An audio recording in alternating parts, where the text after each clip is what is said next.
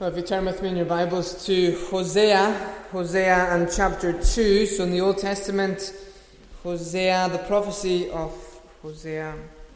I hope to spend 3 of our 4 services this weekend in this prophecy, just taking a selection of what we find in this book.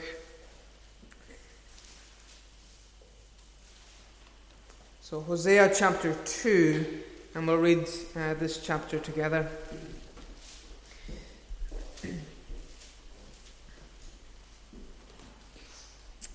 Let's hear the word of God. Say to your brothers, you are my people, and to your sisters, you have received mercy.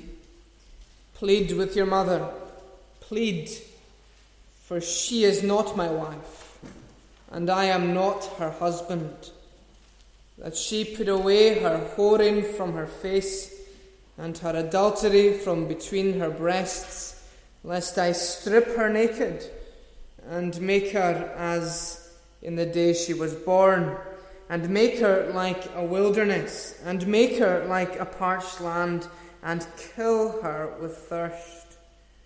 Upon her children also I will have no mercy, because they are children of whoredom. For their mother has played the whore. She who conceived them has acted shamefully. For she said, I will go after my lovers, who give me my bread and my water, my wool and my flax, my oil and my drink. Therefore I will hedge up her way with thorns, and I will build a wall against her, so that she cannot find her paths. She shall pursue her lovers, but not overtake them, and she shall seek them, but shall not find them. Then she shall say, I will go and return to my first husband, for it was better for me then than now. And she did not know that it was I who gave her the grain, the wine, and the oil, and who lavished on her silver and gold, which they used for Baal. Therefore I will take back my grain in its time and my wine in its season, and I will take away my wool and my flax, which were to cover her nakedness. Now I will uncover her lewdness in the sight of her lovers, and no one shall rescue her out of my hand. And I will put an end to all her mirth, her feasts, her new moons, her Sabbaths, and all her appointed feasts. And I will lay waste her vines and her fig trees, of which she said, These are my wages, which my lovers have given me. I will make them a forest, and the beasts of the field shall devour them. And I will punish her for the feast days of the Baals, when she burnt offerings to them, and adorned herself with her ring and jewelry, and went after lovers, and forgot me, declares the Lord. Therefore, behold, I will allure her, and bring her into the wilderness, and speak tenderly to her. And there I will give her vineyards, and make the valley of Achor a door of hope. And there she shall answer as in the days of her youth, as at the time when she came out of the land of Egypt. And in that day, declares the Lord, you will call me my husband, and no longer will you call me my Baal. For I will remove the names of the Baals from her mouth, and they shall be remembered by name no more. And I will make for them a covenant on that day with the beasts of the field, the birds of the heavens, and the creeping things of the ground. And I will abolish the bow, the sword, and war from the land. And I will make you lie down in safety. And I will betroth you to me forever. I will betroth you to me in righteousness and in justice, in steadfast love and in mercy. I will betroth you to me in faithfulness, and you shall know the Lord. And in that day I will answer, declares the Lord. I will answer the heavens, and they shall answer the earth. And the earth shall answer the grain, the wine, and the oil, and they shall answer Jezreel. And I will sow her for myself in the land, and I will have mercy on no mercy. And I will say to not my people, you are my people. And he shall say, you are my God. Amen. This is the word of God. Well, we'll turn to this passage after we sing again in Psalm 46 in the Scottish Psalter. Psalm 46 on page 271. And we'll sing from verse 7 down to the end of the psalm, verse 11. Psalm 46 and verse 7. The Lord of hosts upon our sides doth constantly remain, the God of Jacob's our refuge us safely to maintain. Psalm 46, verse 7, to God's praise. The Lord of hosts upon our side doth constantly remain, the God of Jacob's our refuge,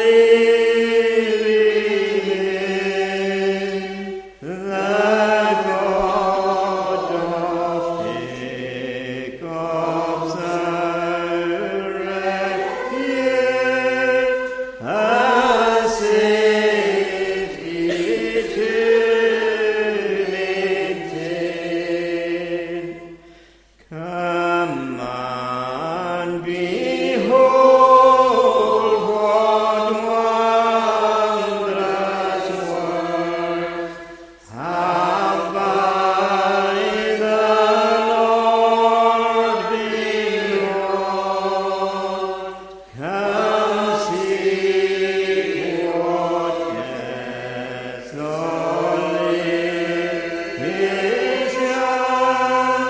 he on the earth hath wrought. Unto the ends of all the earth, worship to please seekers, the bow he breaks, the spear he cuts, in fire the chariot burns.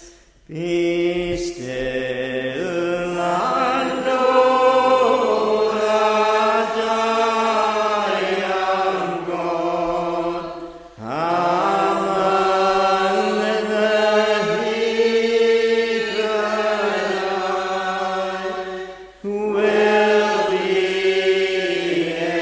exalted. I on earth will be exalted high.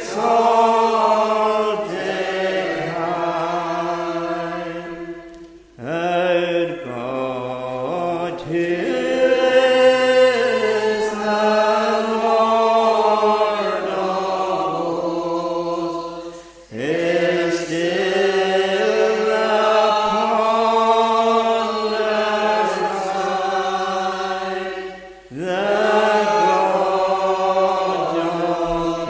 side, the God of Jacob our refuge, forever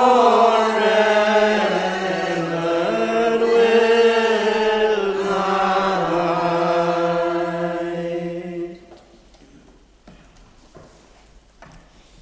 Well, seeking God's help, let's turn back for a time to Hosea and chapter 2.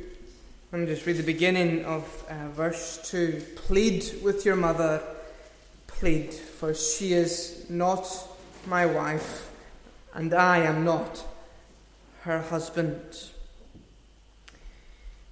The day has arrived, the moment that has been anticipated. It was inevitable, it was only a matter of time. What God said would happen has happened.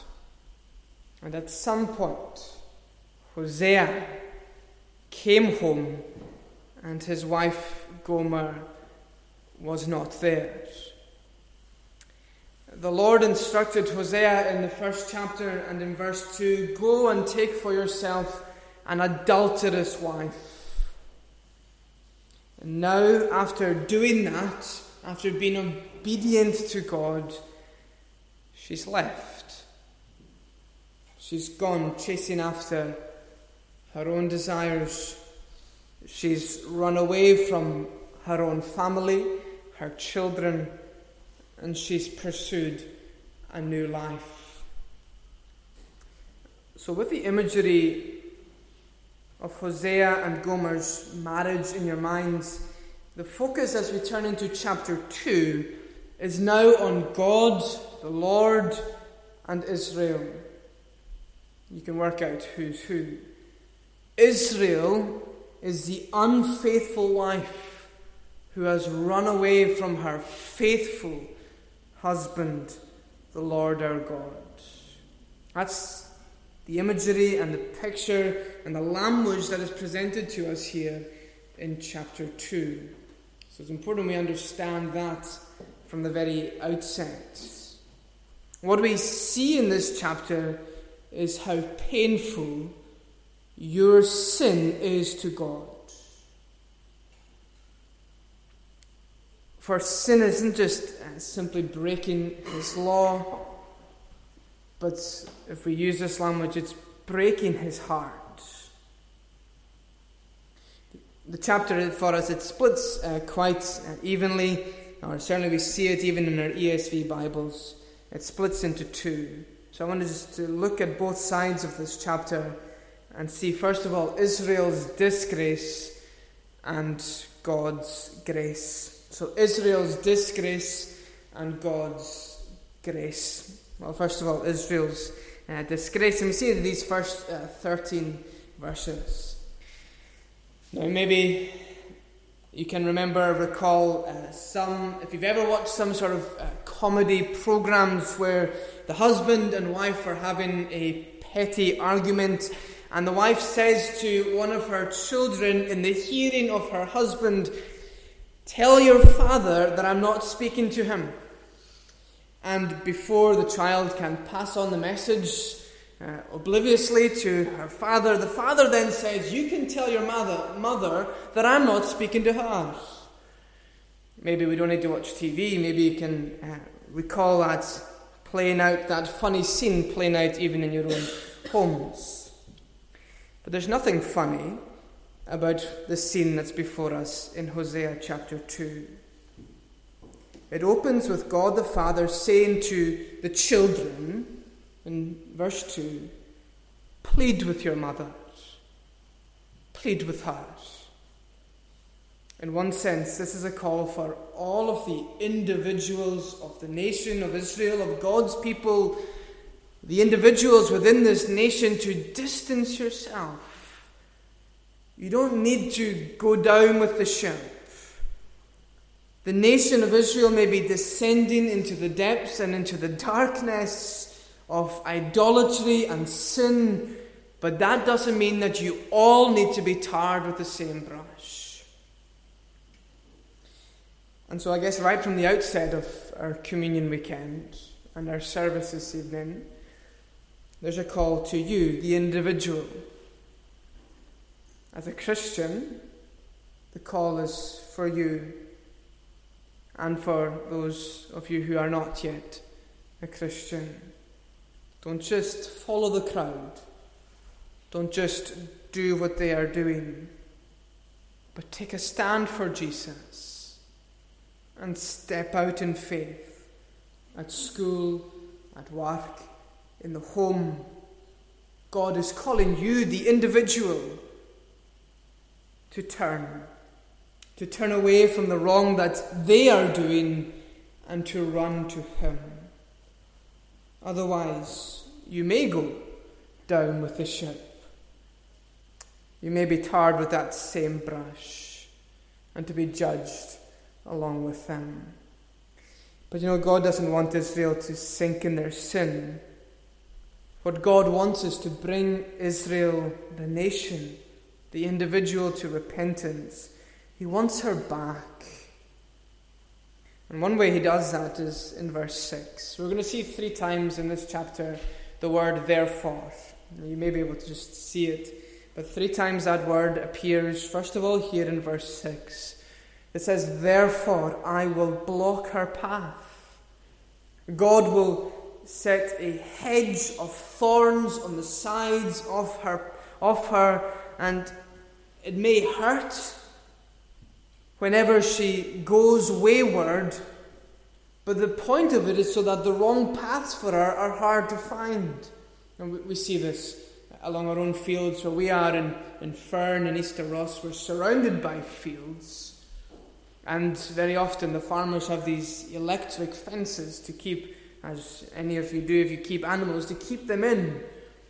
And where we may know, you can sometimes even hear that electric current as you walk or run past it. But we may know, don't get too close, don't touch it, because there's dangers. But for the animal, they need to learn the lesson the hard way. They'll realize, once they've tried, that they cannot trespass beyond this boundary. And when we begin to stray in our faith, the Lord will set up, but sometimes painful, parameters until we recognize that God is trying to bring us back to Him, to bring us back on track. When God prevents us from being able to satisfy our sinful desires, we don't like it, but it's really one of the sweetest expressions of God's love as He hedges up your way and to wall you in. And the prodigal son, you remember in the New Testament, he goes chasing after all of these fleeting desires, his pleasures of sin, but he soon realizes as he sat amongst the pigs that he was far better off when he resided in his father's house. As God shut off one root of sin, he makes his way home. And the Lord predicts that that's what's going to happen to Israel. They will also make their way home. Look at verse 7. She shall pursue her lovers, but not overtake them.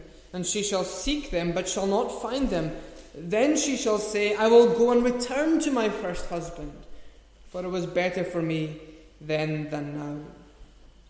She's going to go back to God. Israel is going to come back to God. But she's only coming back not out of love for Him, but out of lust for what she can get from Him.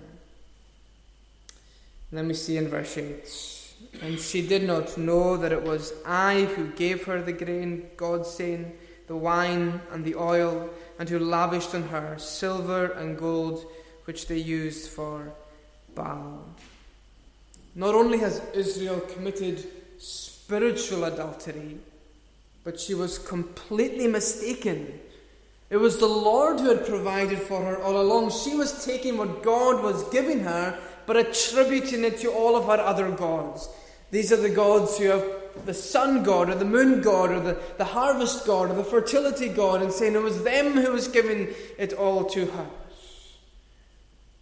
But all along it was our God. Think again about chapter 1 and that image we have of Hosea and Gomer and their fragile, if not broken, marriage. And it's as if Hosea went to the house of Gomer's lovers when she had left him. She now lived there in adultery. He knew that this scoundrel of a man couldn't provide for Gomer, and so Hosea knocks at the door and he speaks to the man who answers, "Are you the man living with my wife?" What a question. I'm Hosea, her husband. What a statement. I've brought this food and money so that she can be provided for. What generosity and grace. And then Hosea, as he turns and walks away, Gomer and her lover would feast on the food that Hosea has brought. And this is how the Lord loves us, lavishly blessing us even when we stray from Him. Even when you're worshipping your idols. God is providing us with blessings that we waste and give credit to others, to our other gods. And you may not think tonight that you worship idols, but ask yourself, does anyone at any time matter more to you than your God? And they may be good things, loving relationships. But if anything takes that place of God, then it has become an idol. We see in every verse, from verse 9 to 13, that we have a series of decisive actions from the Lord toward His adulterous wife, this nation of Israel, His people. He says in these verses, I will take away my grain, I will expose her lewdness, I will stop all her celebrations, I will ruin her vines, I will punish her. He had already warned her in the opening verses, let her remove this adulterous look from her face. Otherwise I'm going to strip her naked. Just as the baby enters into this world with nothing, so God will remove Israel's blessings so that she has nothing left. Israel will be brought back to how she was before God took her under His protective wing.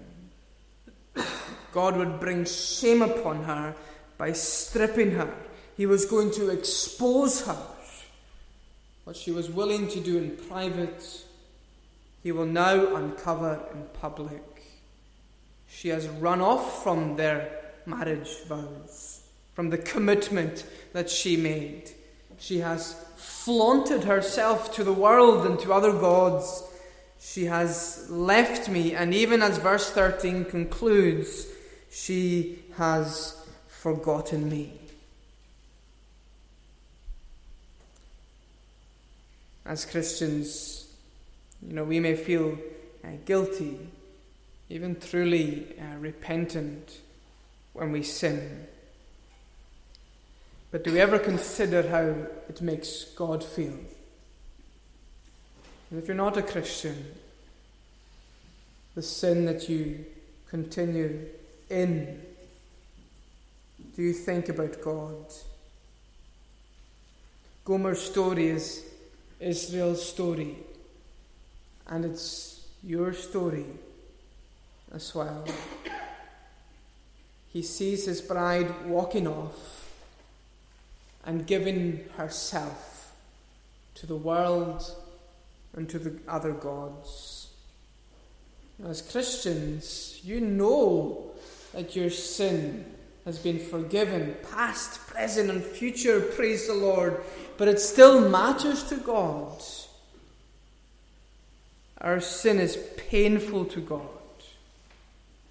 It's costly to God, because it meant that the Son of God had to become sin for us.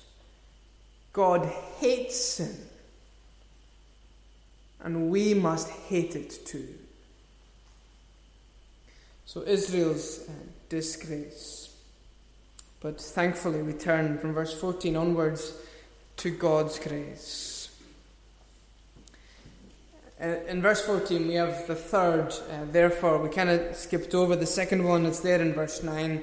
So first of all in verse 6, therefore I will block her. He's going to hedge up her ways, hinder her sinful ways. And then in verse 9, therefore I will take away my grain. God's going to remove the blessings from the nation of Israel. Now in verse 14, what you expect to come is the signature and the dotted line of the divorce papers. Therefore, I will leave her, God is, we think, going to say to Israel. Therefore, I will let her go off in her sin. Therefore, I will let her abandon me and go off to her other lovers. Now, when we think about ourselves, how easily we wander off into the paths of sin. How often the Lord has attempted to bring you back.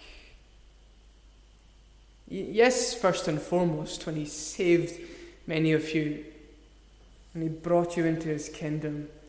But even this week, even last night, even today, that sin that clings so closely to you individually, and you gave your attention to it. So would we be really surprised if the Lord one day said, enough is enough, have it your way? That would be logical, but it's not the logic of God's grace. Verse 14 says, therefore, behold, I will allure her. Instead of destruction, we have an even deeper level of desire to bring her back. Therefore, the Lord says, I will go on loving her. I will not let her go. I will pursue her and bring her back to me and restore the marriage relationship. Where her earthly patience will come to some end, the Lord goes on in His love. It goes deeper and deeper for you whom He loves. I can say, I think confidently, that every one of you who are Christians here this evening, you have experienced this love of the Father that goes so deep. It goes so much further than you even thought the Father's love went when you became a Christian. Yes, you knew all your sins were forgiven, past and present and future, but He has gone on loving you, and you've experienced that even when you've known you've drifted and you've backslidden to whatever extent, and you've grown cold in your Christianity. Perhaps lockdown was difficult. Perhaps even tonight is difficult as a Christian. And yet you know, and I hope that the Lord is reminding you this evening of how much He loves you. How much He loves you. The point of tonight is not how much I sin, but how much God the Father loves you. And it's nothing that we've earned. It's nothing that we've merited. That's what grace is. It's given because you don't deserve it. It's given, as we'll see, because God has made a way for you. Verse 14, therefore, behold, I will allure her and bring her into the wilderness and speak tenderly to her.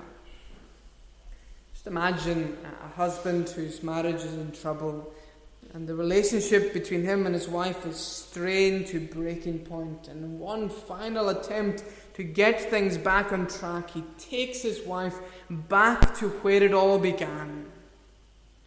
Back to where they fell in love.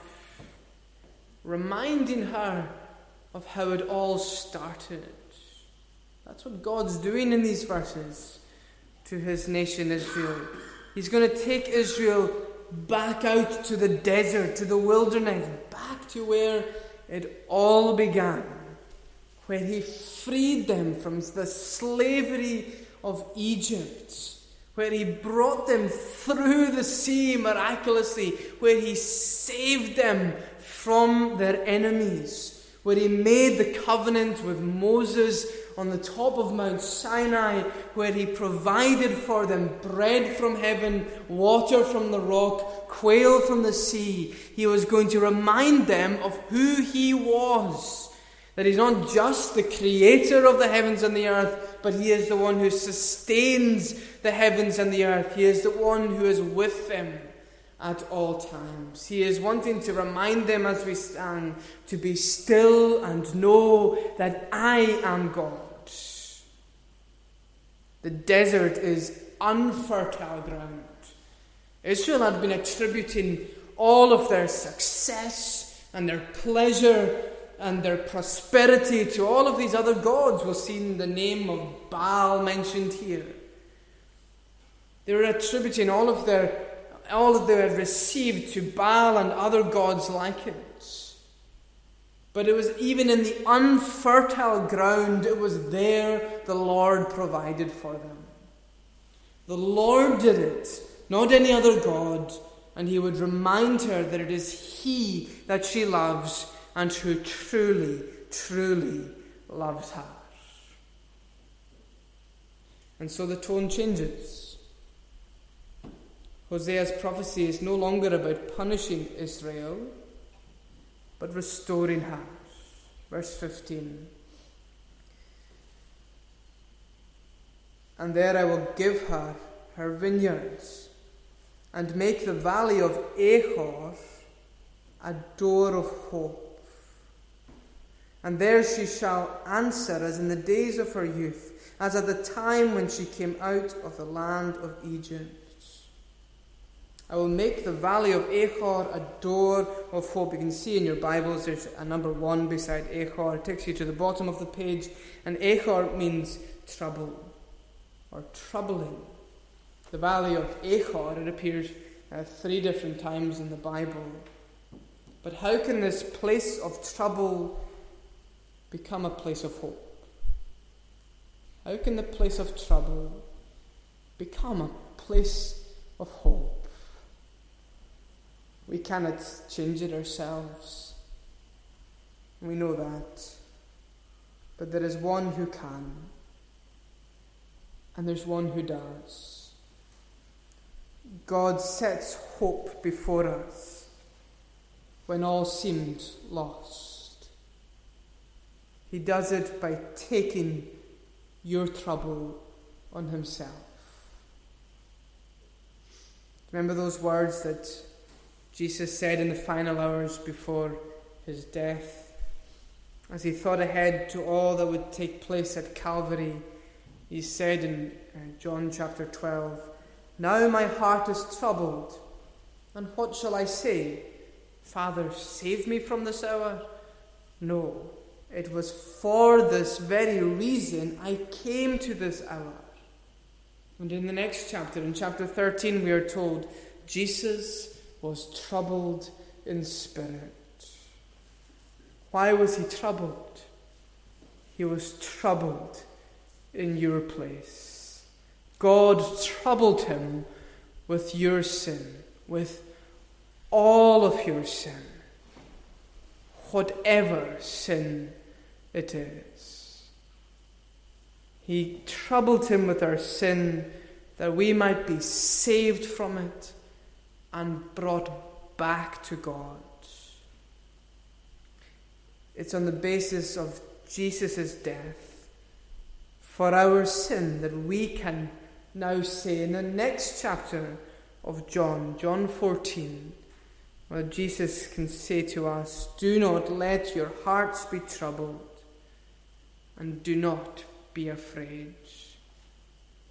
The door of hope is open to us, so we can step out of the valley of Achor, the valley of trouble, the valley of our sin, and we can step onto the rock of our salvation. And you can sing, "My hope is built on nothing less than Jesus' blood and righteousness." And in verse 16 it says, "In that day, declares the Lord, you will call me my husband, and no longer will you call me my Baal." There's a play on words here. There's a double emphasis. The word in Hebrew and used here in the ESV is the word Baal. In the NIV, it is translated, what this can mean, is translated as master. So it says, you will now call me my husband, and no longer call me my master.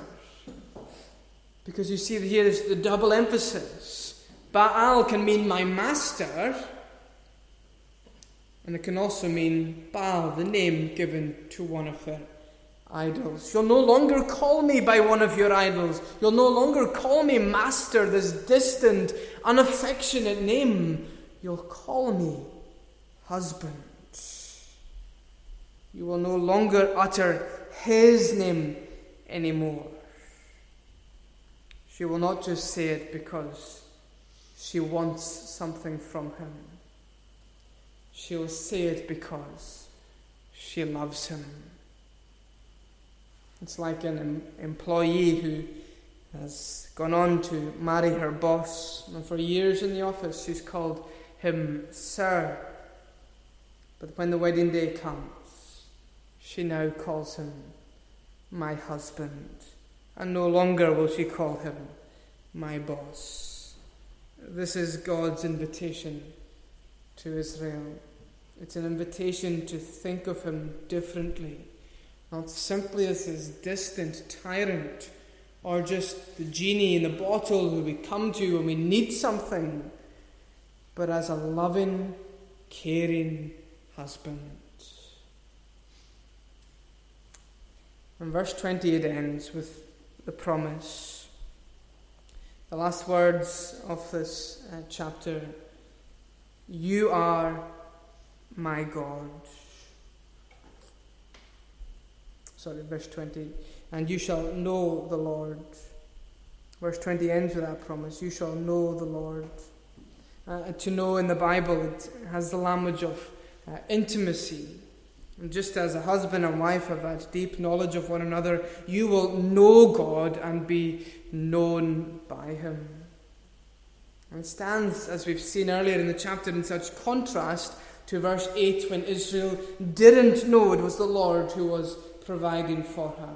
And in verse 13, when she forgot him and pursued her other lovers, but now she will know him and remain with him forever. Names are really important. There's a reason that you all have the names that you have. When we were trying to finalize a name for our wee girl, we had a long list of different possibilities, but none of them were the three names given to Hosea and Gomer's three children. They had interesting names, but in chapter 1, as they were given, they're now reversed in chapter 2. The chapter concludes with these reversal of the three children's names. And they're renamed because the relationship between Israel and the Lord has been restored. Jezreel, it means God plants or God sows, God scatters. But no longer is it going to be a sowing in judgment, but it's going to be a sowing of blessing. The second child was called Lo Ruhamah, which meant not loved. Now she will be called Ruhamah. God will show love to her. The third child was called Lo Ami, which meant not my people. And now she will be called Ami. You are my people. The chapter here in Hosea 2, it takes us from the pit of sin and now ends on the mountaintop of hope. It peaks here at this climax with Israel returning and saying in verse 23 at the very end of the chapter, you are my God. She was so far away and she has come back. She rebelled and yet she has repented because the Lord never gave up on her. And hear me say it this evening. The Lord will never give up on you because he loves you deeper than you know. So how far away are you tonight from him? How long have you been running astray? And perhaps you're not a Christian. And perhaps tonight God is calling you to come to Him, to come with all of your sin,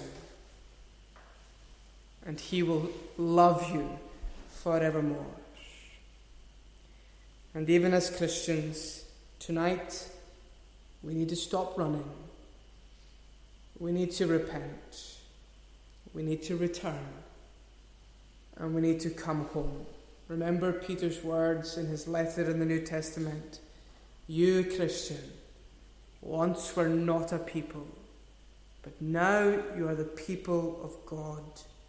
Once you had not received mercy, but now you have received mercy. And so come to the Lord's table. Come and remember what Jesus Christ has done for you. That because of His death on the cross and His rising from the grave, you are the people of God. Let's pray together.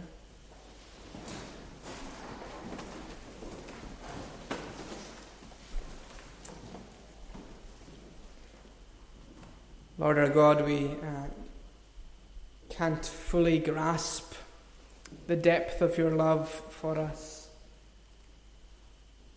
And yet we thank you that that love is available to all of us. And so our prayer is for any that tonight they would come and perhaps for the first time bow down to Jesus and receive your love and your forgiveness as they come in repentance. And Lord, forgive us as your people who today and this week, recently, have given too much time to other things, other people, legitimate as they may be, and not to you. So over this weekend and tonight, let us be reminded of the love of God. Let us be reminded of what God has done. And you sent your Son, Jesus Christ, to save us from our sins. Let us fix our eyes on Calvary as we approach your table this weekend. As we look at Jesus, it was my sin that held him there. As we look at Jesus, do all of us see our Saviour paying the price for us? Continue with us. We ask it all in Jesus' name. Amen. Let's conclude our worship this evening in singing Psalm 147 in the Sing Psalms. It's on page 192.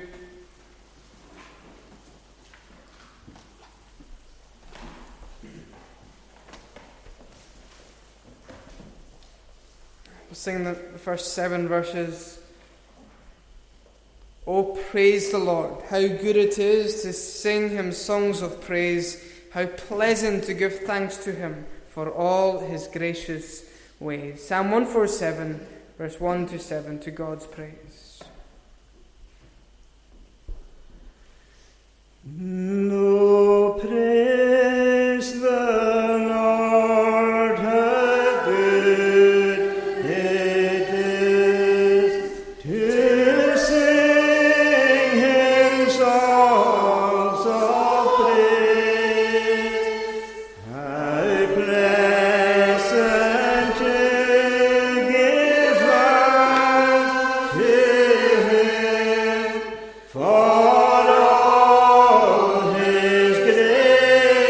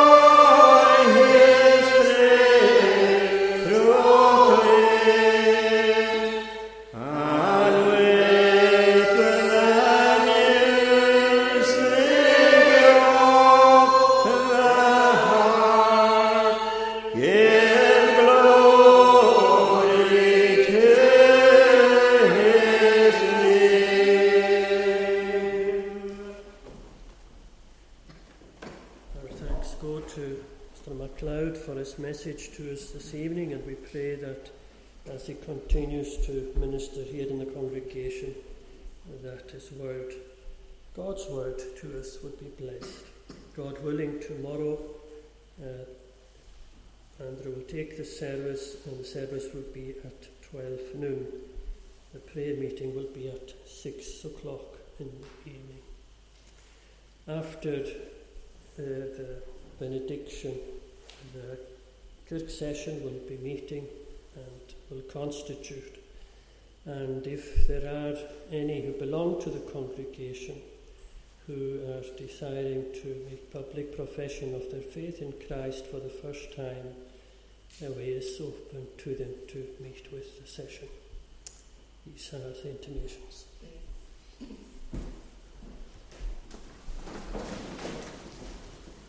Now may grace, mercy and peace from God the Father, Son and Holy Spirit rest and abide with each one of you both now and forever.